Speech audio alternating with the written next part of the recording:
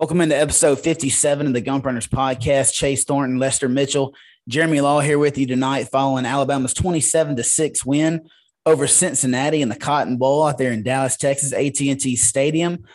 Pretty easy win for Alabama. A lot of people, including everybody on this podcast, thought it would be. Didn't expect Cincy's offense to get completely shut down by Alabama's defense. They've been playing some really good ball down the stretch, heading into a national championship game matchup with Georgia and a rematch of the SEC championship game. Georgia currently favored by 3 points. Favorite again, guys. We'll definitely talk about that later, as this game is very, very intriguing. You lose John Mechie, of course, in the SEC championship game. Nick Saban has 3 weeks to, I guess, prep another receiver to fill the void of John Mechie. Ja'Corey Brooks stepped in, and guys, I mean, he didn't get the targets that Mechie did. I want to open up with this because this is pretty much the biggest question mark, because you're going up against two of the best corners in the country, and Kobe Bryant and Sauce Gardner for Cincinnati. We knew they ran that 3-3-5, so we knew that Alabama could run the ball 60 times in this game. They didn't have to throw one pass. They could have – I mean, hell, all you needed was one touchdown. So after the first drive, I mean, I think the only time Bryce actually threw the ball, there's one time he dropped back and he ended up scrambling for a couple of yards. But I think on the first drive, he threw it one time, and that was the touchdown. So Alabama didn't have to run the ball at all or throw the ball at all this whole game. But I thought they did a good job of doing what they needed to do with Brian Robinson. I think he had 135 yards at halftime, ended up with over 200. But I thought they did a good job of getting Ja'Corey Brooks into the game plan. Now, I didn't expect him to haul off and have 10 catches. You expected Jameson Williams to be your leading reception guy. And it almost seemed like, guys, that J-Mo has been that deep ball guy, that go-getter, big play guy this season. And Mechie was your, I don't want to say possession receiver, because, when you hear the term possession receiver, you think Slade Bolden, the guy that's going to catch it and can't do anything after the catch. But Mechie was just more your mid-range yardage guy. He's a guy that's, going to have more receptions than Jameson, but less yards, because J-Mo is a home run hitter. And it seemed like they kind of switched roles. Ja'Corey took over J-Mo's slot in that deep ball threat, and J-Mo became more of a possession receiver in this game against Cincinnati. Because J-Mo, he had 7 catches. Brooks only had 4, but Brooks had more yards. He had the 44-yard touchdown, so he had that big play.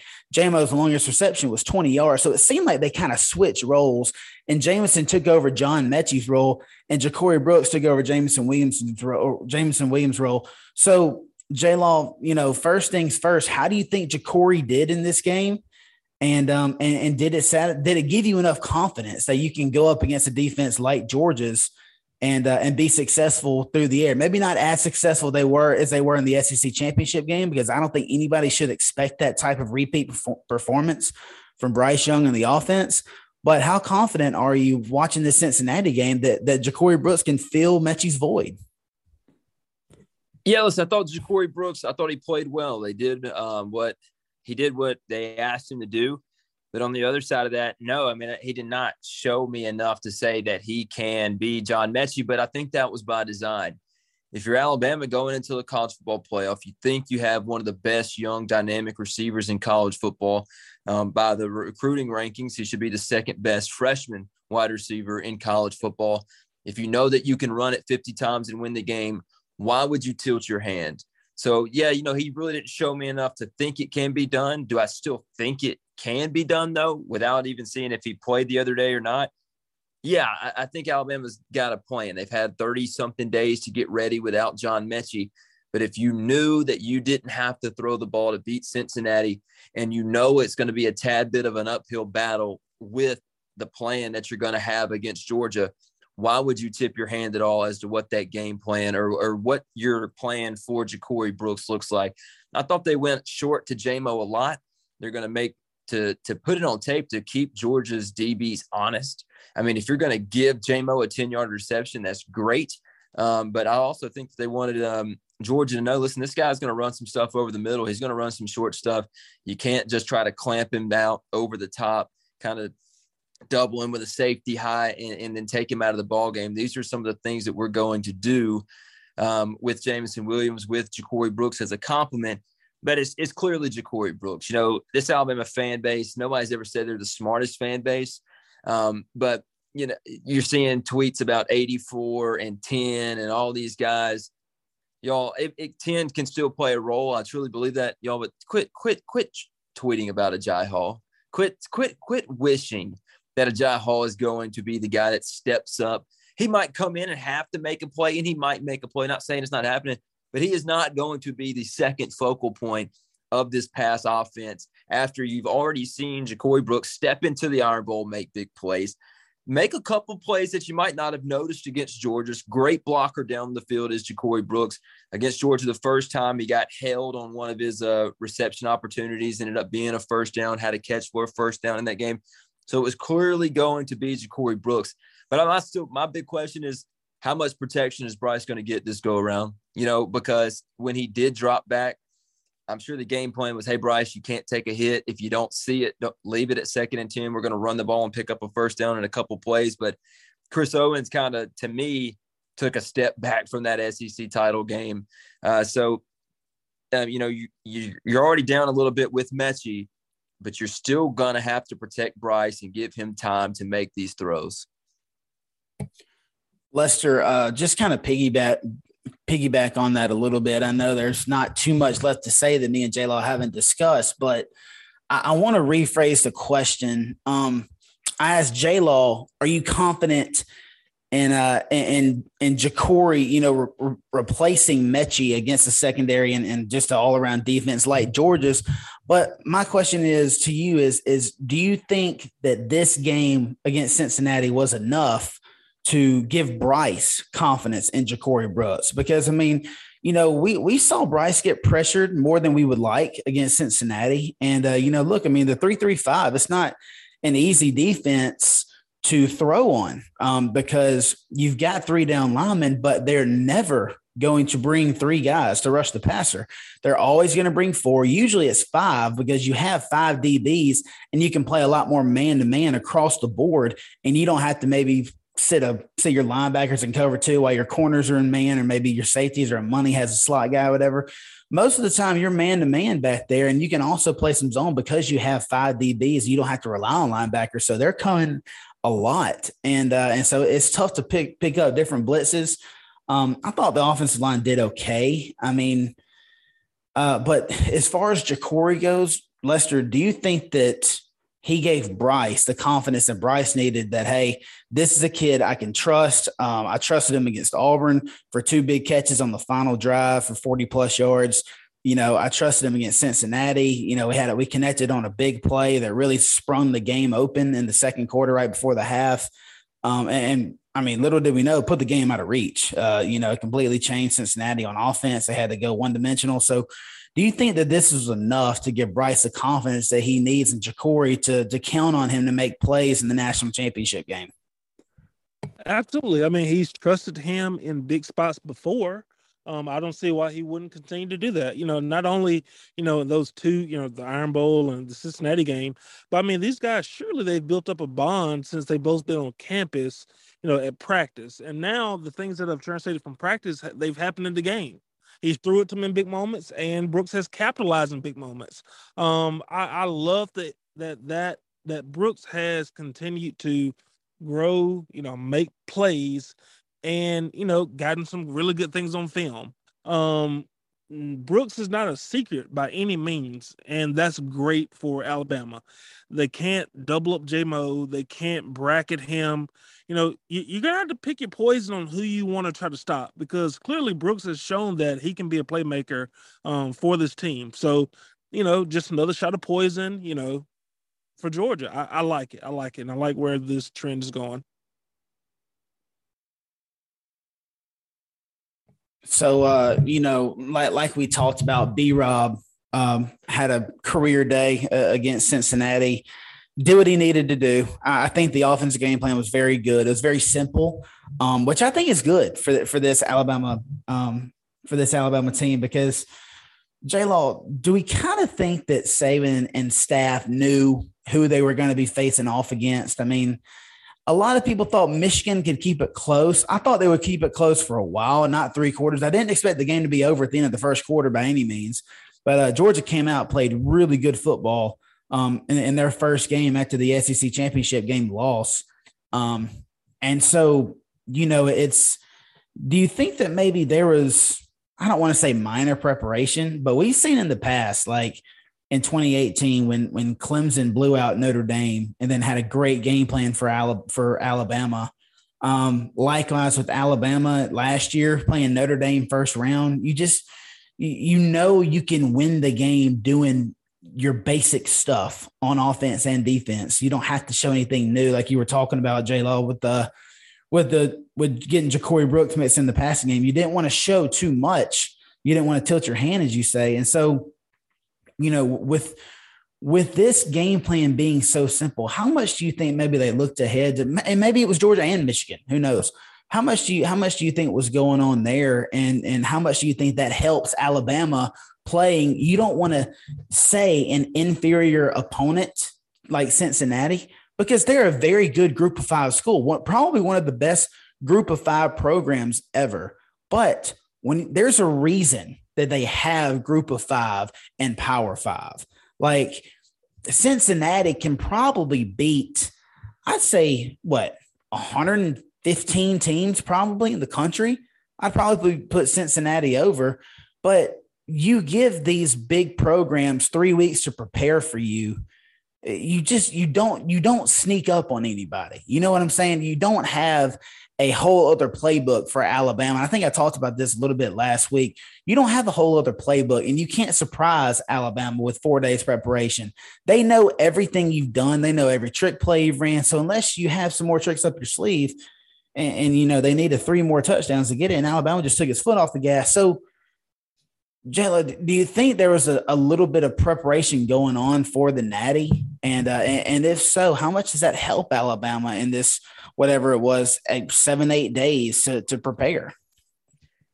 Well, I think we'd all give Saban enough credit to know that Michigan wasn't going to win that game. I kind of thought it was a little laughable how many national people were thinking that Michigan could hang in there. I mean, they could, but you kind of felt that they just didn't match up on paper, especially with what Georgia wanted to do. And for Alabama, you know, going back earlier in the season, you already faced 2 teams that trot out a 3-3-5 defense, and Alabama did the same thing to both of them. Ole Miss and Arkansas ran the ball pretty well, especially Ole Miss. So you kind of already had a game plan. You had a book ready for this game versus Cincinnati if you saw that style of defense. And Cincinnati is 2000s Boise with 2 first-round corners. I mean, that's really what they are.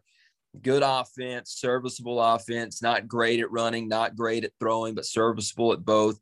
Very, very consistent in finishing drives, playing non-power 5 teams and scoring touchdowns. They were, you know, one of the top 15 teams in scoring offense. But so for Alabama going into this game, you felt like you could handle your business by being you. I mean, the announcers pointed it out so many times. You're bigger and faster on both lines of scrimmage. You're stronger. It's going to be tough for them to hang in there. But Saban and them, man, I'm sure the coaching staff knew that this was going to be Georgia, probably 90% chance, and it was going to be right. And I'm sure the same thing for Kirby Smart. So both of these coaching staffs were probably preparing, at least the staff, maybe not the players, but the staffs, preparing for the rematch, and rightfully so. I mean, you look at both the games, it's very similar. Michigan scored a touchdown when Cincinnati didn't. Georgia runs a trick play for kind of a fluky touchdown. It's almost an identical game. Neither Alabama's offense nor Georgia's offense really just felt like they were dominant. They kind of moved the ball inside the 20s. But it never felt like they were just, you know, firing on all cylinders like they would have been if Alabama and Georgia were on the field at that point in time. So I look for both of these teams to have a good plan. But my question for Georgia is, like, what is in your plan that wasn't a part of your plan in December? You threw it to Brock Bowers 16 times. He had 10 catches for 160 yards. Like, what more can they draw up? And the question of, you know, was the SEC title game a fluke? Listen, I'm not saying Georgia's not going to win, but, man, they were up 10-0 ready to beat your ass. and you close the game on a 41-14 run in the final 45 minutes. Like, don't act like Georgia wasn't ready to go in that game. Like, they weren't throwing all their pebbles into it. They wanted to win the damn game, and they didn't do it.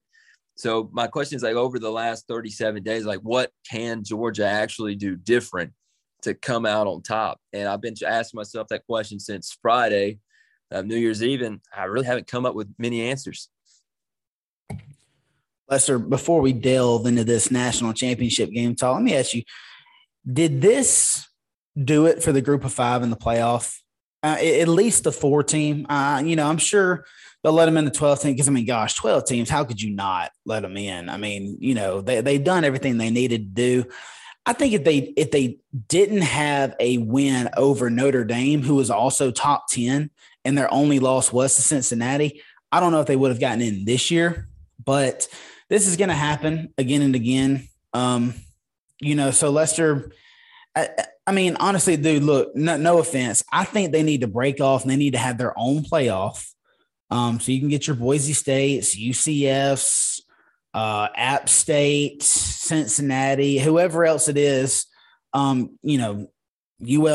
you know how I'm saying, the dominant group of 5 schools, they need to have their own 8-team playoff. And then the Power 5 needs to have a 6 or 8 team playoff. Just because from a depth standpoint, dude, you look across the field, you look at Cincinnati's sideline, and then you look at Alabama's. This shit isn't even close. And so, Lester, for you, would you want to see another group of 5 in the playoff? And I know it's because it's Alabama, and maybe if they snuck a Baylor in there and Oklahoma State, honestly, it probably would have been about the same thing because Alabama's defense has been playing so well. But Lester, with this group of 5 being its first playoff appearance, what were your takeaways, and would you like to see? Do you think the group of 5 deserves another chance to get in? First of all, I agree with you that the group of 5 needs their own shindig, their own party. It shocked me how many of the national media guys were Cincinnati, they belonged, and all this crap and yada yada. They did not belong, man. That score could have been whatever Nick Saban decided it to be. I promise you. Just look at the stats. Imagine if the run-pass ratio was flipped. What's the score of that game? Come on. Cincinnati, they didn't belong. Kudos, great season. And I kind of disagree with what you said earlier. I think that half the SEC could have beat Cincinnati. A motivated SEC, the Florida that played Alabama, the Texas A&M that played Alabama. Now, of course, you're not going to get, Alabama's effort against Cincinnati. But you know what? In a playoff atmosphere with 3 weeks to prepare, you're probably right. Yeah, you're probably dead on with that. Yeah. So, like I said on the previous podcast, Cincinnati is here from all the Boise teams in the early 2000s, all the, App States and all that jazz or whatever.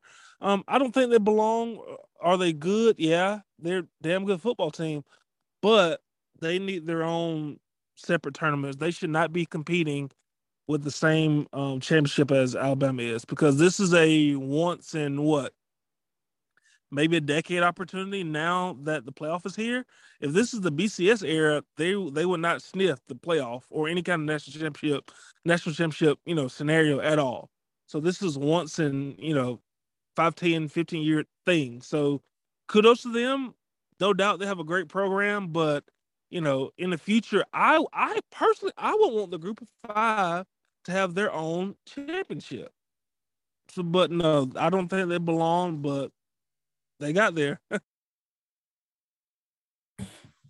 All right, guys, heading into this national championship, Alabama going for its 19th national championship, trying to go back to back for the 5th time or something. It's crazy. You got 64, 65 or something, 78, 79 to 25, 26, and then 11 and 12, and then 19 and 20. It's just ridiculous how many times Alabama has had the opportunity to go for back-to-back national championships. But to do it, the Georgia Bulldogs are standing in the way. And J-Law, let's just start breaking this down, man. You can let's start number 1 with the underdog card that I guess you can say both teams are trying to play here. For Georgia, to me, everything is lining up for them. I mean, you've got the revenge factor. You've got, your roster is fully healthy. They say Bowers is a little banged up, but Kirby said he's going to have surgery in the offseason. So it's obviously something that he can tolerate and that he can play with and that he has been playing with. And then you look over at Alabama, you've got two cornerbacks are out. You've got 3 running backs down with Jace Roydell, Kamar Wheaton. You're 3 running backs down. I mean, your backup is a piece together Trey Sanders, who might not even be fully healthy from his car wreck last year. You're down John Mechie, who just torched you in the first half of the SEC championship game. He's done for the year. There's so much that hasn't gone Alabama's way, so to speak. And everything is lining up for Georgia to win this game. And that's one thing that I look at whenever I break this down is, and that's something that we didn't factor in really in the SEC championship game. We just thought that Georgia was that much better than Alabama because the last game that Alabama had played was that dreadful Iron Bowl where they gave up 7 sacks. If you can't block TD Moultrie and Derek Hall, how the hell are you going to block Georgia, who was like 5th in the country in sacks or some shit like that? So if you see all this that's going in Georgia's favor, and then I look at the line, Alabama's sitting there as an underdog again, J-Law. And if history tells us anything, you don't bet against Alabama and Nick Saban when they're an underdog. The last 3 times that Alabama has been an underdog, it's rare. The last 3 times Alabama's been an underdog, they've won the game by 17 or more points. That's not squeaking stuff out in overtime, boys. That's beating ass. And so how can you sit here and if I gave you $100, how can you sit here and say, I can just rattle off all the stuff for Georgia, the revenge, finally beating Alabama. Kirby hadn't figured it out. They've got 58 seniors on their roster. I mean, gosh, I think they're going to lose like probably anywhere from 15 to 17 starters off of this team. I mean, they all the pieces, it's almost like 2019 LSU. See how everything fell into place. And then they had like 7 first rounders and like 14 guys that got drafted. That's going to be Georgia. Georgia's going to have 10 to 12 guys get drafted. And the only difference between that team and this Georgia team is that Georgia doesn't have a quarterback that's elite. And then so you see all these things lining up for Georgia, J-Law, but then you look at that line. Alabama's the dog. So where do you go from a motivational factor, J-Law? Who has an edge in this game?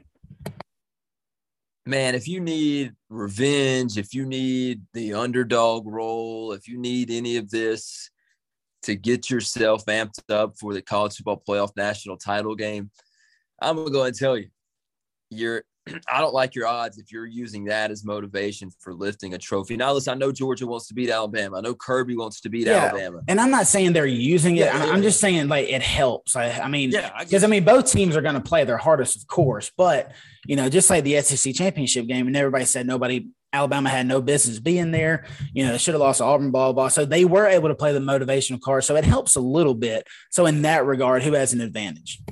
No, listen, from a personnel standpoint, after all this, I think Georgia probably has the personnel advantage. Owens and Ekiyor, there's still some speculation on those guys on the offensive line. No John Mechie, you're very thin at running back. You're down 2 corners. I mean, I look at that, the point spread. I look at a lot of stuff in this game, and I just think that, man, Alabama, you talk about teams with chemistry. You talk about teams that have somehow found, they're talented. So, yeah, they've slipped up sometimes. They haven't looked dominant, game in and game out, but they've still found a way to reach the pinnacle of college football. And they're sitting here knowing that they have the greatest coach of all time, the best quarterback in college football, the best offensive player in college football, the best defensive player in college football, maybe the best overall player in college football, and Will Anderson.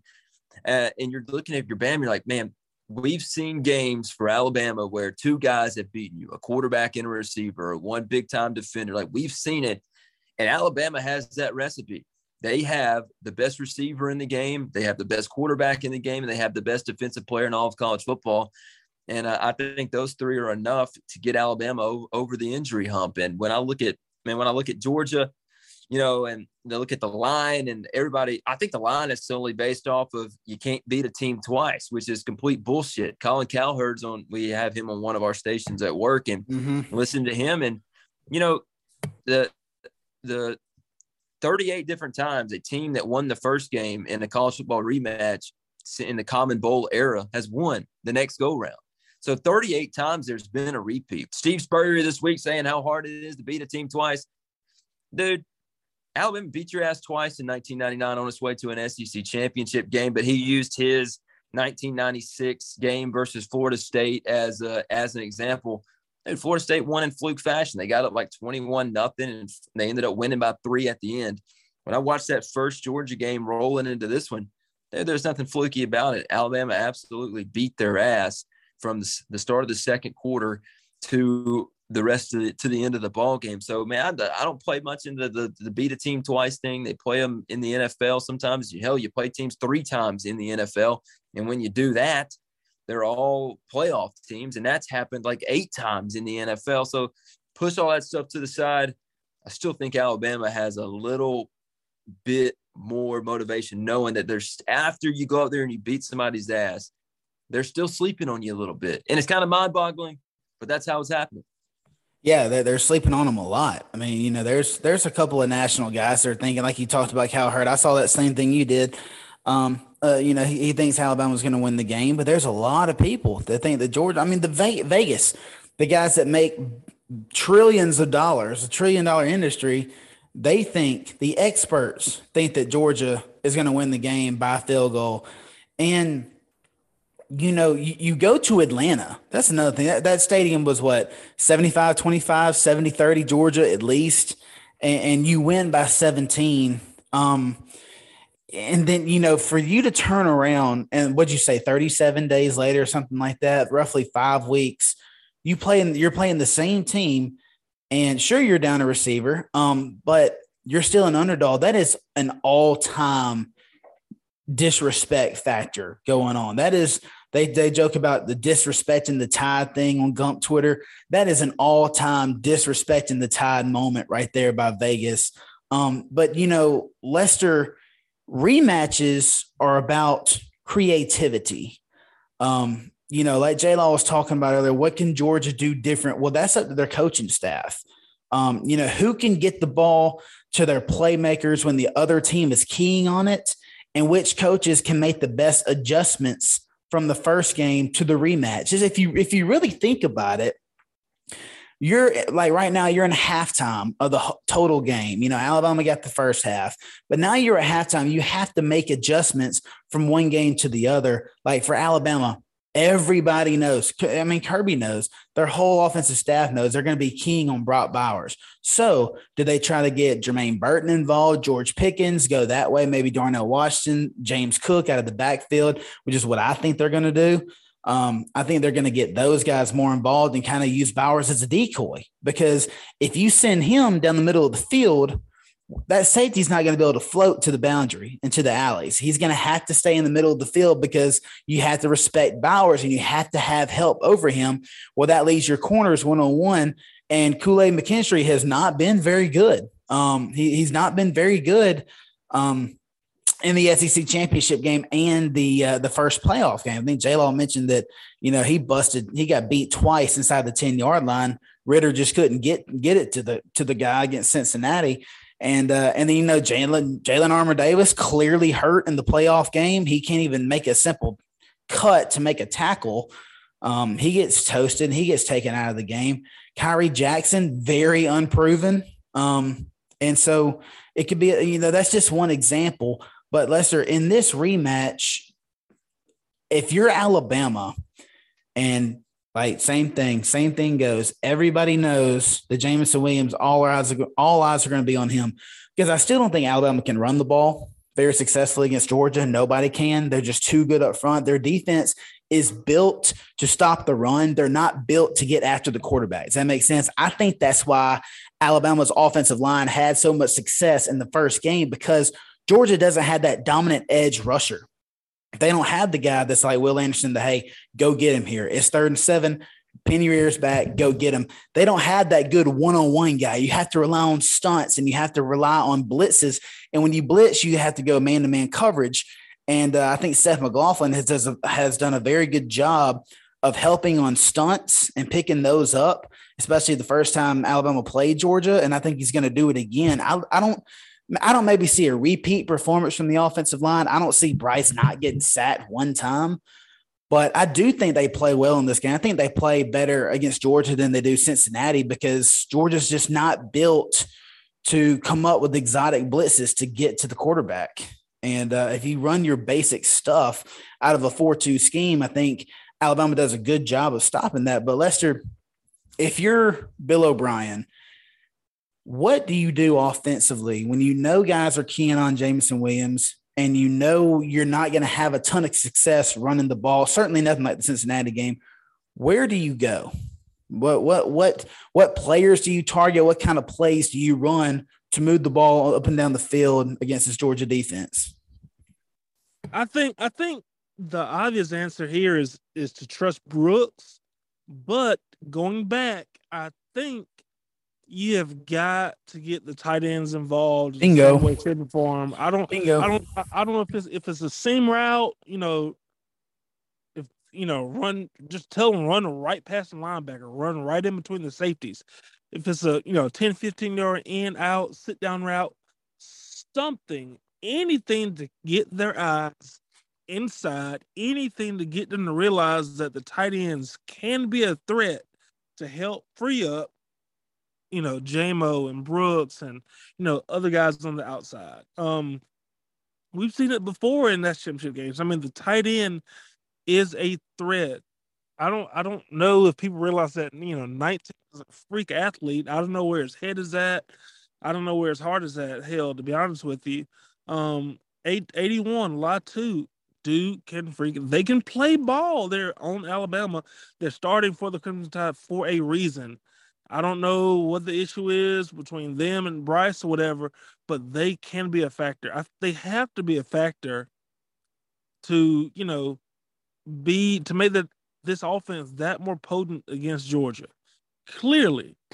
And I really want to see Bryce, try to get them involved early. Try to, so they can build up their confidence.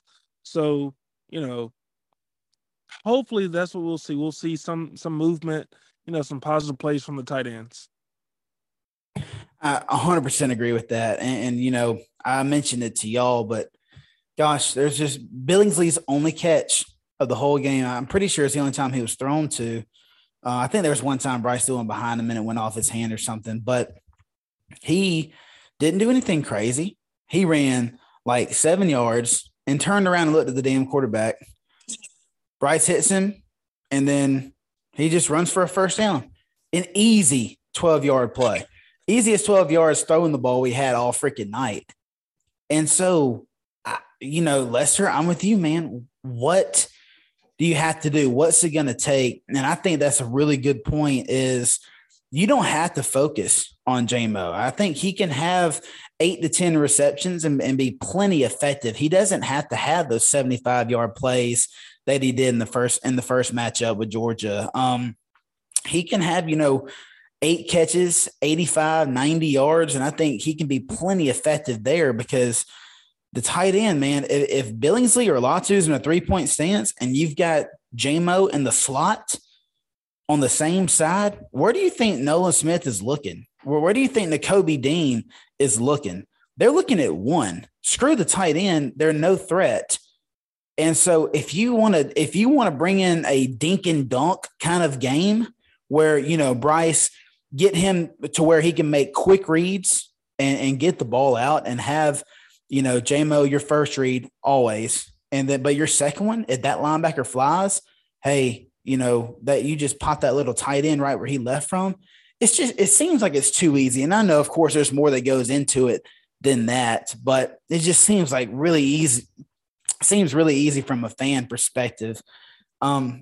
J-Law, same thing, just on the other side of the ball with Alabama obviously keying on Bowers. Where do you think Georgia goes? Where do you think Kirby goes and Monken goes?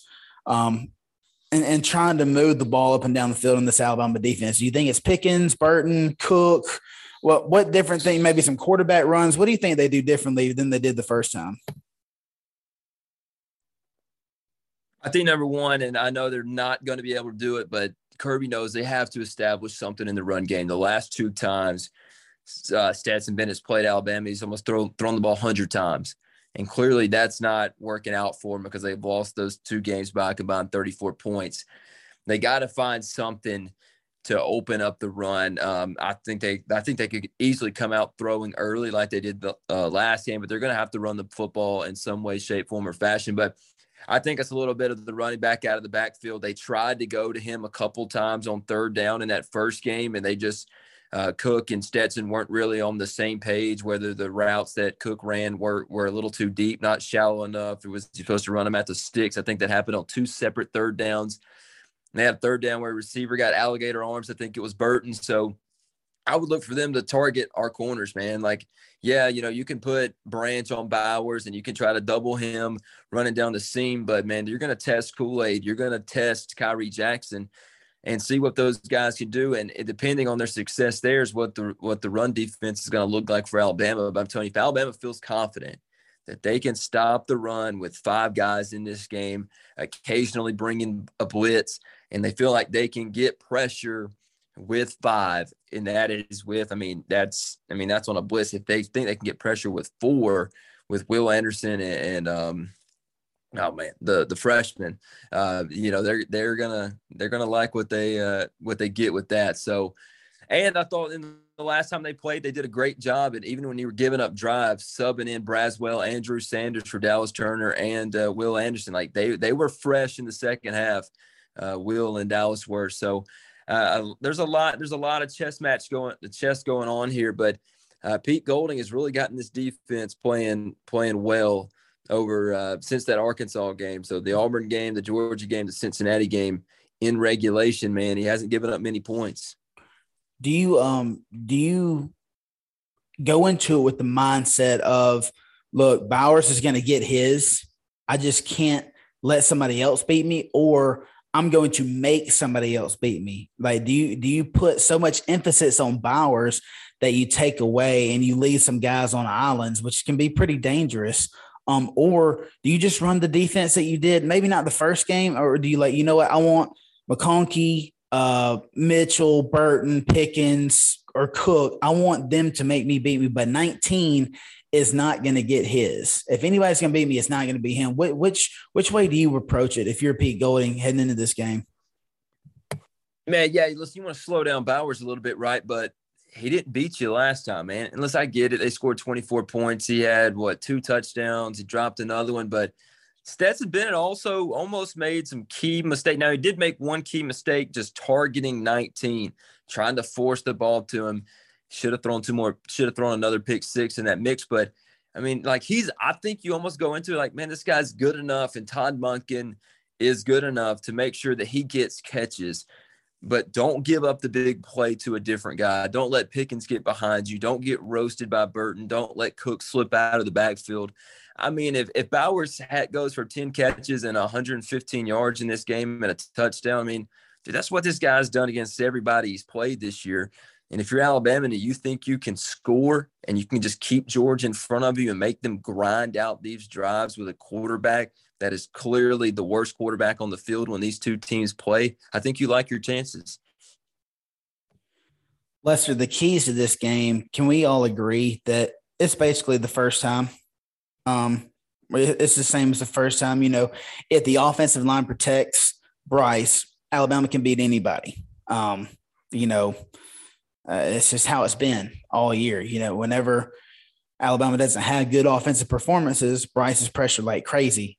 I think personally that Kirby's going to have to do – I think he's a little bit more confident in his ability to, quote, send the house, so to speak. So I think you're going to see a lot more aggressive approach from Georgia defensively. I think they're willing to give up some 15-yard penalties in the secondary in exchange for some big play sacks, especially on second nines. If Alabama tries to run the ball, you're more than likely going to get a 2nd and 8, 2nd and 9. And then if you can really get after Bryce and sack him and make it 3rd and 17, 3rd and 18, then you really put him in a hole. And so I think we see a lot of pressure from Kirby early and often. And I'm talking about downs, not just the game. Early in the downs, I don't think you're going to wait until 3rd and 7 or 3rd and 6 to bring pressure on Bryce. I think you see it early, maybe even on 1st down. And so Lester, with that being said, I mean, really it just goes back to what we were talking about with Ja'Corey Brooks. Does Alabama have the horses to beat man-to-man coverage, whether it's Keely Ringo or whoever it is? Gosh, I forgot like half their secondary's name. I just went blank. I'm sorry about that. But Lester, do you have faith in those guys to beat the man-to-man matchups? And do you have faith in Bill O'Brien to have the hot routes and the checkdowns? And I mean, we know we have faith in Bryce, right? You're stupid if you don't have faith in Bryce. But, not just that. The keys to the game, Lester, can the offensive line protect, which I think they can against the 4 and 5 man pressures. But I think Georgia brings 6 and 7 a lot. And so what are the keys to the game if that's Georgia's game plan? Offensively, what are the keys to the game? Is it 19 like we just talked about? Or – do you keep a running back in the backfield, maybe a screen game? What do you do? Oh, yeah, definitely got to mix up a little bit. Screens, wide receiver screens, running back screens, whatever you can do to get that defense off guard. Basically punish them for being aggressive. And I will be shocked if they do not have a game plan for when Georgia is bringing pressure. If they're going to bring pressure, you have got to punish them for doing so. You have to. Regarding the tight ends and stuff, hell, bring 6. I mean, use 6 in protection, use 7 in protection. Whatever you have to do to give Bryce time, to give those wide receivers time. Arguably, not even arguably, but the weakest part of this Georgia defense is their secondary. They can be cooked. Bryce just needs time to get the ingredients together. You know what I mean? So yeah, just, BLB has got to be creative, get his mind off that terrible Jacksonville job, but be creative. This is the perfect time to do things that we have not done all year. Use some jailbreak screens, wide receiver screens. I would love to see B-Rob getting open plays. Motion him out. Let's get B-Rob matched up on a linebacker. I have the utmost, confidence in his catching ability. There's so much that Bama has not done because it's under BLB. It hasn't really been a creative offense. There's so much they can do that Georgia has not seen from us this year that can certainly give us the edge and, on the offensive side of the ball.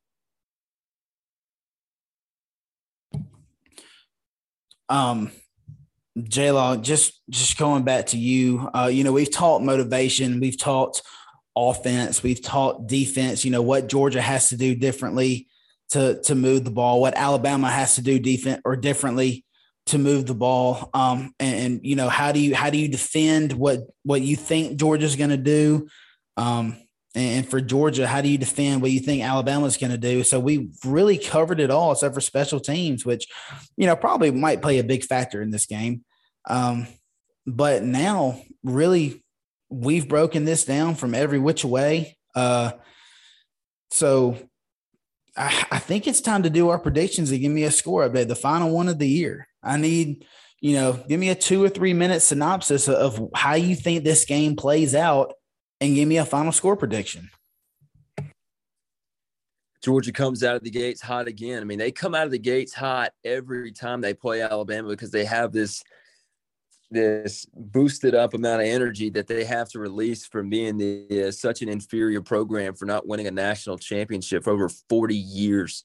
And, even Auburn fans kind of rooting for Bama in this one because they love holding that 1980 over Georgia's head. They love it. They love the fact that they have the same the amount of shit Georgia fans talk. Did you have the same amount of national titles as Auburn? Okay.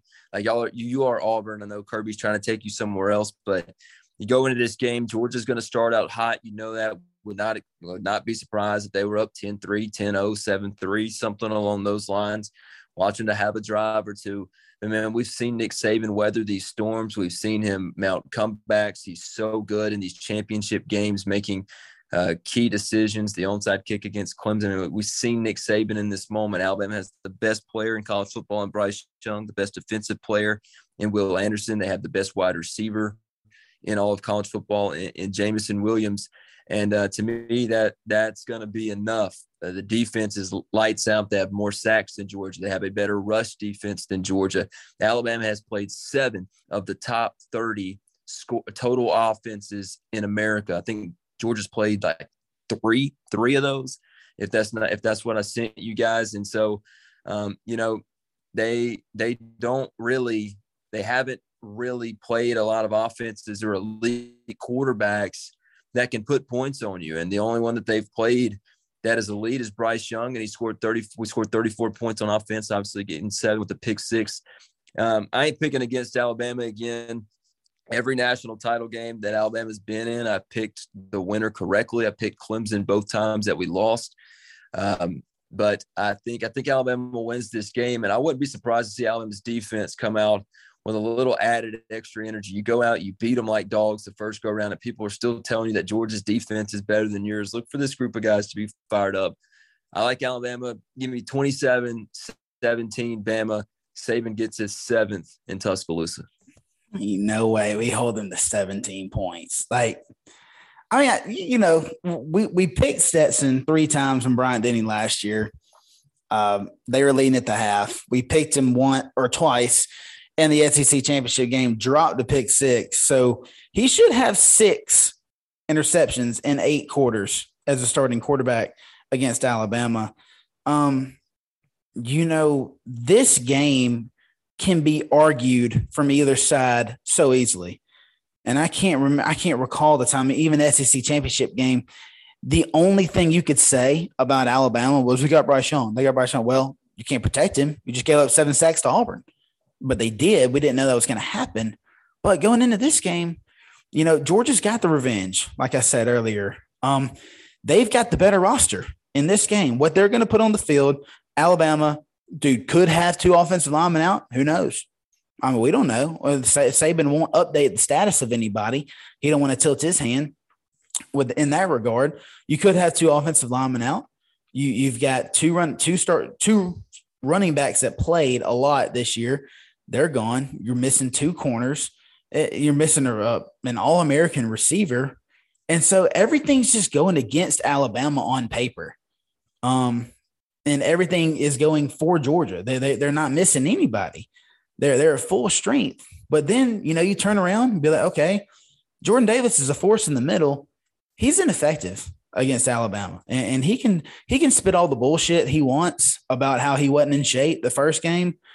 Dude, you're not in shape because you don't play anybody that plays like Alabama does.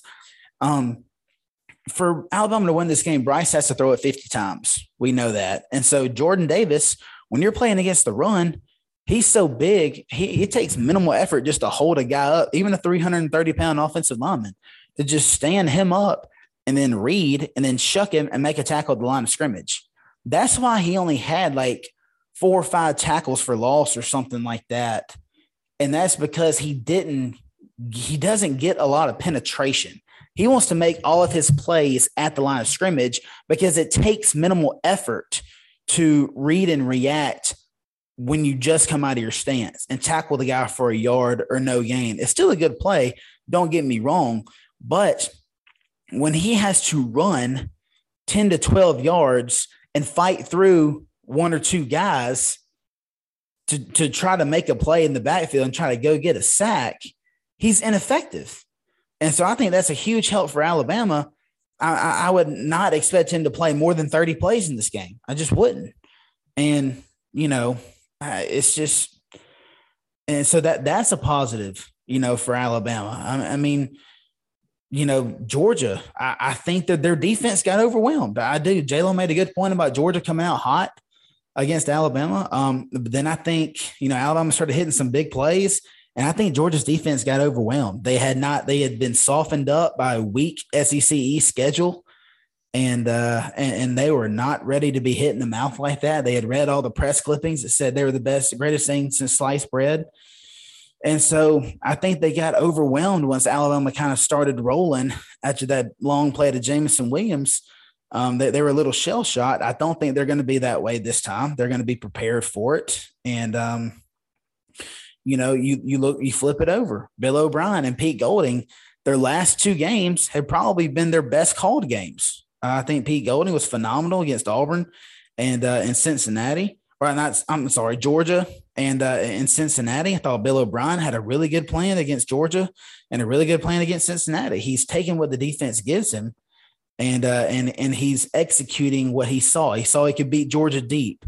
He saw they were weakest in the secondary. They're not bad, but that's the weakest part. If you compare them to the linebackers and the D linemen, and he saw Cincinnati, their strength was the secondary. So I'm just going to pound you up front. It's really good, really easy. A blind monkey can see it, but Bill O'Brien, he's really struggled with some of his game plans this year. You look at the LSU game, look at the Auburn game, it's really piss poor. But they've called two really good games in a row. Georgia always seems to be leading. I know the SEC championship game was an anomaly, but Georgia loves to be leading Alabama at the half. Can Nick Saban once again make the halftime adjustments he needs? Because that's been his strong point, is adjusting at the half and shutting Georgia down and being able to put points on the board to come back and win. Alabama's got the underdog. They get to play the underdog card again. I mean, you just showed up in this team's home state, beat their ass in the championship format, and then you're playing again in a neutral site where you won't have 30% of the fans. You should have at least 40 or 45, I would think. And you've got to go play them again, and you're still an underdog. They're still disrespecting you. I think that's huge for Alabama. But, when it comes down to it, I think the loss of Mechie, just a little bit too great. I know I said earlier, don't bet against Alabama and Nick Saban as an underdog. I'm going 31-27 dogs. I think that Georgia, I think it's just their year. They have too much going for them, and Alabama's just too banged up. I think Monken does a good job of exposing Kool-Aid. I would go right at him. Anytime George Pickens is lined up on him, I'm like, you run as far as you can and throw it up, because Kool-Aid's going to tackle the guy, or he's going to hold him. He's going to commit pass interference. He's not ready to play at this level yet. I think he can be good, maybe next year, but right now he's not ready. And so I just think there's too many. How about this? There's more mismatches that Georgia can exploit on Alabama's defense than there are for Alabama to exploit against Georgia's defense. Georgia's defense is just that much more sound, especially without John Mechie, than Alabama's defense. Alabama's defense just has too many holes. Lester, final one of the year. Give me your breakdown and give me a score prediction. I'm going to go with 34-24 Bama. And I'm going to make a prediction here. One defensive touchdown for Alabama. I want to see it. I believe that Stetson Bennett throws the ball up under the slightest amount of pressure. I do not believe in him. I don't think Stetson, the first, second, third, fourth, fifth, or sixth, will ever beat Alabama in football. So I'm going to go with 34-24 Bama, and I'm going to be looking for hopefully a defensive touchdown. And guys, I hope you guys are right, and I hope I'm wrong. I think, Lester, weren't you the only one that predicted Alabama to beat Georgia the first go around? So I hope you're right again. Yes. Yeah. So I mean, it's just tough, and not once have I said, like J-Law said earlier, not once did I say that I bring up the playing somebody twice. I don't think that's the case at all. I just think that Georgia's just better, and I'm not calling the SEC championship game fluky, but I do think that once they were up 10-0, I thought Georgia on that sidelines had the mentality of, hey, we're going to coast and this is going to be easy, just like it has been 12 times before this season. And we're just going to coast. And then Alabama hits the big play, got some momentum, and Georgia didn't act on it. They didn't really try to fix anything. They just were like, oh, we busted. That was on us. They didn't do anything right. We just busted, and they got us really fast. And then I think Georgia just got overwhelmed defensively. I mean, I think Alabama rattled off 38 in a row or something like that. I mean, it was just a beatdown. And I think before you blinked, I mean, and also it was a perfect storm. Alabama scores right before half. Mechie goes down, and then they come out, get the ball second half, and score again. How many times is that going to happen? So I don't look for that to happen again. And that's kind of that momentum swing. There's going to be a couple of plays in this game that's just going to shift the momentum. And which team is going to be able to counter that better? If Alabama jumps up 14-10, 14-3, it's just, you don't want to say it's over, but dude, it's make ball game. Dude, you make Stetson Bennett play from behind. He just can't do it. And even against Michigan, he made a couple of throws late over the middle. You're like, what are you doing? You're just dumb. But I just think I think they're defensively just going to stifle us a little bit too much without Mitch. And, but I hope I'm wrong, man. I will be in attendance, fortunately. J-Law, with Chicago, you were there the last time we played Georgia in the Natty, so we need you there. Drew Montgomery, a former guest and a current Gump runner, is already in Indianapolis. And I think he wanted to join us from the bar he's at or something. But it's like, come on, dude. Yeah, he's been texting us the whole time. But I think Drew's a little drunk. Yeah, I think he's fighting with Georgia fans through a chalkboard at the bar. So if that tells you anything. But hey, by the way, I do want to say all this Gump Twitter shit, if we lose because of this Crimson Crane shit y'all are doing, shame on you. I'll leave it at that. And y'all can come at me all you want to. You've done it before. I'm not scared of you because all y'all hiding behind keyboards anyway. If we lose because y'all jinx us with that Crimson Crane bullshit, I'm coming at you. And another thing, all this Gump Twitter, y'all are just trying to get followers. How about I better see y'all at the game. I better see y'all tweeting pictures from the stadium, because don't talk all this shit online and then not get your ass to Indy. So that's all I'm gonna say. Y'all know how I feel about that. I'm a very superstitious person. J-Lo, we're sitting here talking about from underwear to socks to hat, everything that you're wearing already. That screams superstition. I've already got my clothes laid out, dude. Paige moved them the other day and I got pissed. I'm like, hold up, do not move these clothes. I've got to have these. So, I mean, dude, don't be talking mess before the game. But anyway, all right, guys, look, last pregame football podcast we're going to do for the 2021 season. Y'all got anything else you want to add before we hop out of here? All right. I tell you, the silence is a definite no. J-Law's giving me the thumbs up. We're going to get out of here, guys. We appreciate y'all listening in. We'll do we'll do another podcast next week talking about our dreadful hoops performance. I can't wait for Auburn to beat us by about 30 in Coleman Coliseum. They lose to Missouri today, one of the worst teams in the Southeastern Conference on the road. But, we'll save that for another time. Hopefully we're discussing a national championship win, number 19. Let's go get them, boys. Roll Tide. Episode 57, Gump Runners Podcast. Jeremy Law, Chase Thornton, Lester Mitchell. We're out of here. See y'all next week.